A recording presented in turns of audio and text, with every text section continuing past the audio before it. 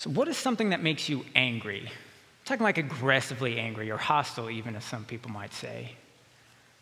What is that thing in your life that when you find yourself in the midst of it, or when someone just mentions that thing around you, you can't help yourself. You have to just say, oh, I hate that thing. I know for me, that thing is something simple and predictable, but something so deeply rooted in me that just this burning fire starts in my very bones. That thing for me is other drivers on the road. It's traffic. Now, Wordle may be a close second now, but nothing makes me seethe with anger more than all those jokers out on the highway who I'm convinced have all come together and made a plot against me to make my drive as inconvenient as possible. And I know I'm not the only one that feels this way. According to the National Highway Traffic Safety Administration, in the last 10 years, the number of deaths on the road related to road rage has increased by 500%. A 500% increase in the amount of deaths and accidents related to road rage. And Houston is one of the top cities in America where road rage is most common. As a matter of fact, the Houston stretch of I-45 has been labeled the most dangerous road in the country, averaging over 56 fatal accidents for every 100 miles of road. Now, we can't attribute all of those accidents to road rage, but we can attribute a lot of those accidents to it, because studies reveal that roughly 80% of drivers admit to honking, yelling, and waving your finger, and I don't mean like this, at other drivers on the road. 80%. Think about that. That's 80% of you all in here, because you all drove. 80% of you admit to doing these things when earlier, just a little bit in the service, you were smiling and waving at those people. So even when you're not being aggressive with how you're driving, I think we can all admit that oftentimes we experience aggression while we're driving. And whether the other drivers on the road are the source of our anger or just the unfortunate objects of it, the vast majority of you carry a deep feeling of hostility with you. So today we're continuing in our series called Trading Up, where we're talking about taking some of the things that we carry with us naturally, some of the things that weigh us down, and surrendering those things to Jesus in exchange for some of the things that he invites us to receive. Some of the things that he's won for us and earned for us through his death and resurrection, things that we as his people get to enjoy. So we get to give him the bad thing and trade up for something better. And this week specifically, we're going to be talking about trading up from hostility to hospitality. Now, as I was thinking about it this week, I found myself really wondering what hostility is. Like, what does it mean? What does it look like to be hostile towards somebody else?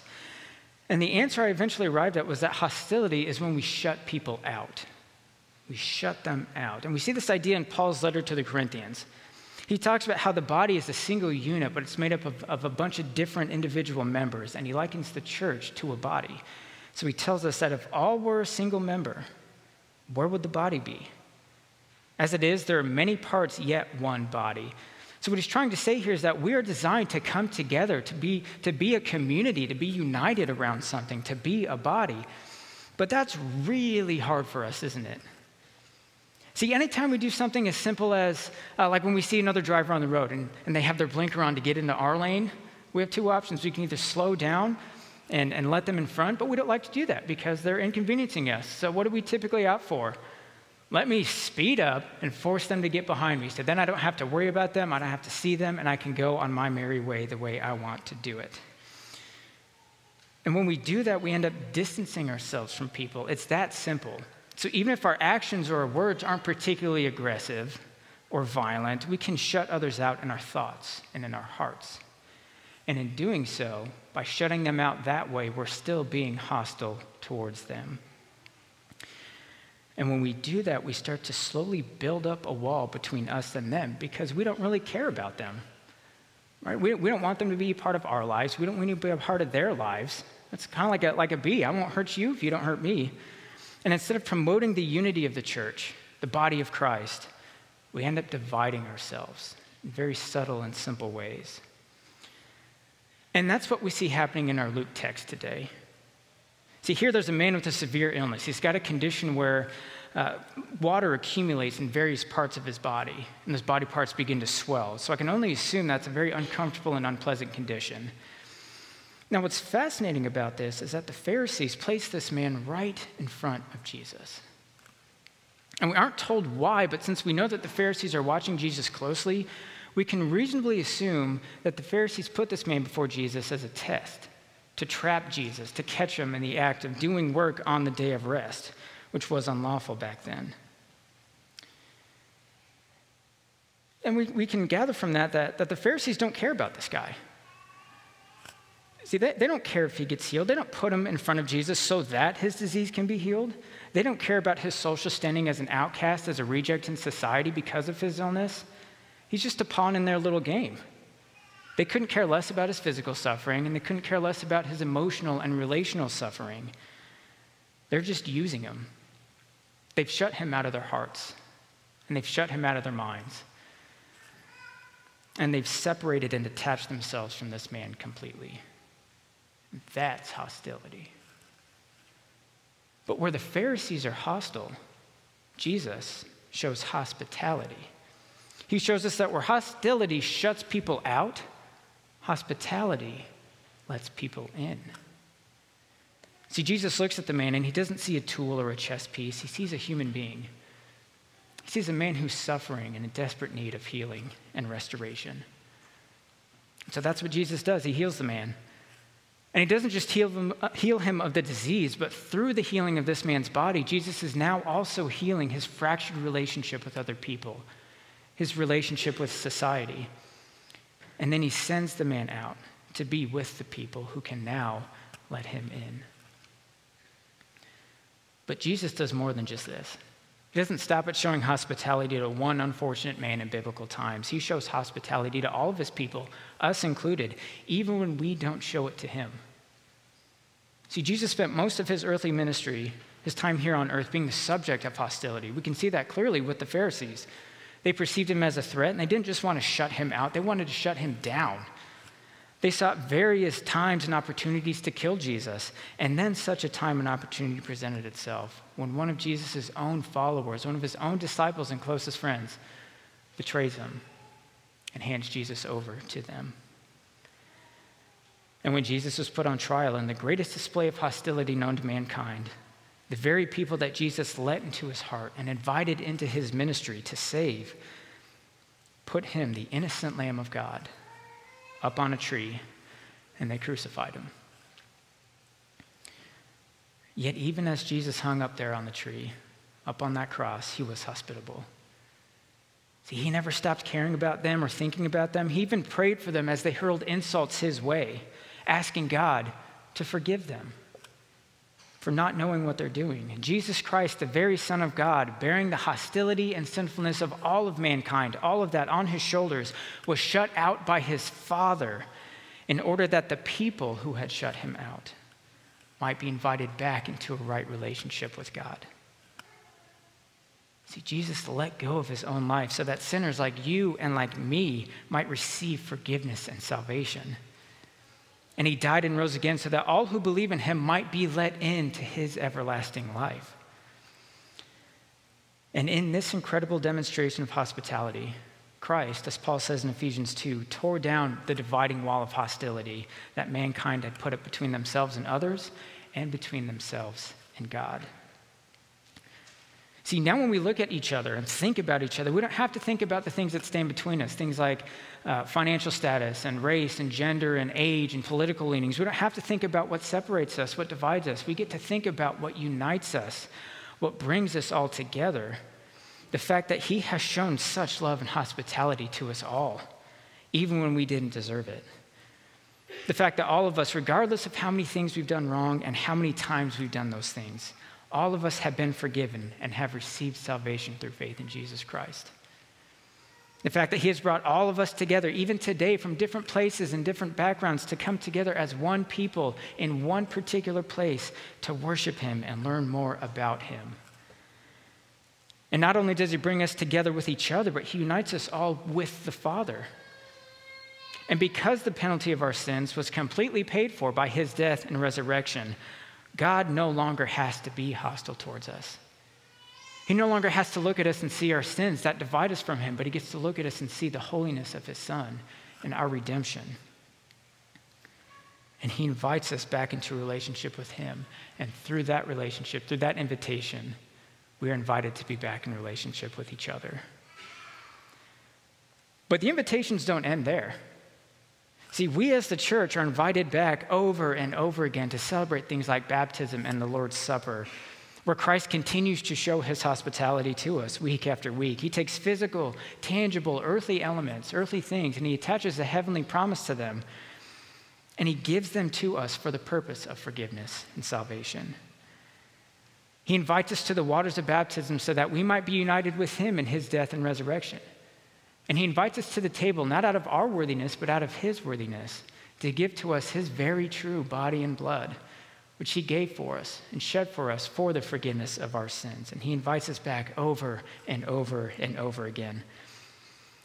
And since Christ let us in through his death and his resurrection and continues to invite us into that forgiveness, the forgiveness that can only be found in him, even those of us who are bent towards hostility can now embrace hospitality.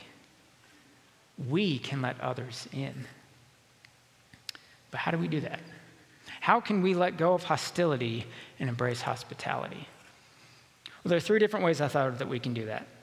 The first way that we can trade up from hostility to hospitality and let people in is to let them into our heads. I know what you might be thinking, but Jeffrey, that's the problem. They're already there, and it's not for a good reason.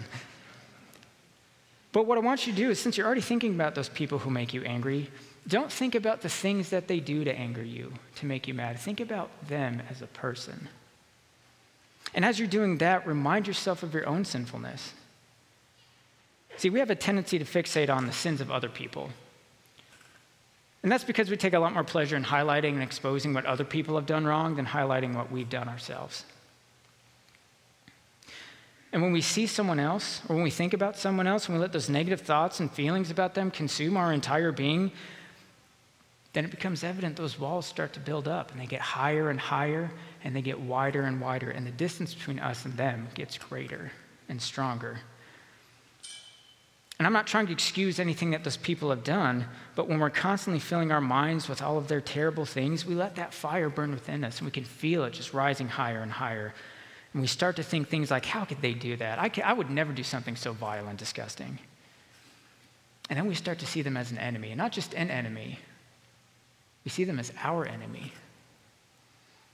And again, I'm not excusing anything they've done, but when we take a beat to remember our own sinfulness, the things that we've done wrong, and how even our worst sins were forgiven and are continually forgiven because of Christ, we begin to stop thinking about others as being less than, being less immoral, being less worthy of love.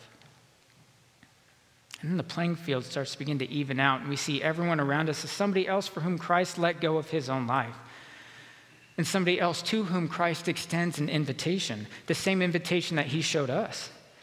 And what happens when we do that is our heart breaks about the sin, but it's softened toward the sinner. By remembering our own sinfulness, we can let go of that hostility and let them into our minds. So that's one thing we can do, let them into our minds. Another thing we can do is to embrace hospitality by letting them into our hearts also.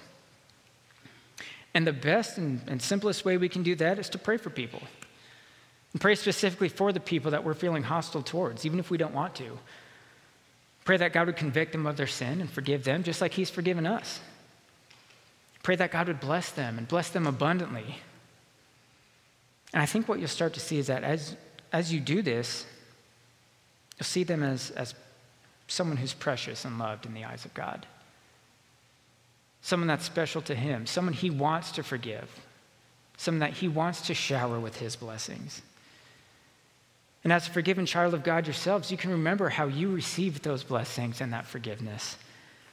And you get to see how, since they're so special and important to God, just like you are, they should be special and important to you also. And it makes your heart long for something better for these people. And lastly, and most obviously, we can let go of hostility for hospitality, not just by letting them into our hearts and minds and heads, but letting them into our home. Open your door to them and invite them in. Let them into your table and around your table. Share a meal with them. Get to know them a little bit better. Get to hear their story. Just as Christ opens up his table to us and invites us to share a meal of grace and mercy. And even if you're a little bit hesitant and scared to let someone in that you don't necessarily like, you can go to a third-party location. Invite them to a restaurant. Take them out to dinner. Do something special and memorable for them. See, no matter how you go about it, nothing unites people quite like enjoying good food, does it? And there's lots of different ways we can do that. So as we close, I want to ask you the same question I asked at the start. But this time I want to ask it in a slightly different way. Instead of asking what that thing is that makes you angry, I want to ask, who is that person that makes you angry and hostile? Who are they? And as you think about who that person is and picture them, I want you to imagine what it would look like to show the kind of hospitality to them that Jesus shows to us. See, what would it look like if on your way home you slow down a little bit and you see someone's blinker and you willingly let them in ahead of you? What would it look like if you prayed for them to have safe travels to wherever they're going? And on the way there or sometime throughout the day, pray that they would have a life-changing encounter with the risen Lord, Jesus Christ. Even if they don't give you the wave. What would it look like in those moments to let go of your anger and hostility and to let people in, into your heads, into your hearts, or into your homes?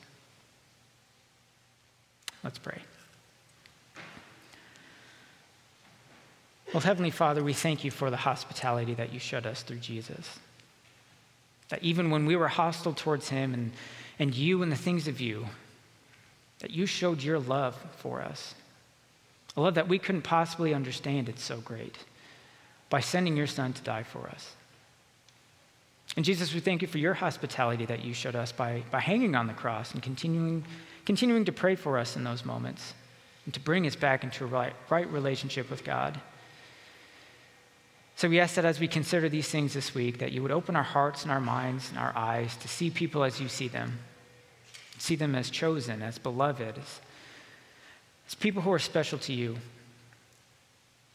Help soften our hearts and work in our hearts to hold them as precious and beloved to us as well. And give us wisdom to see how you would have us be hospitable towards them, to bring the same kind of love, joy, mercy, peace, forgiveness, all those things.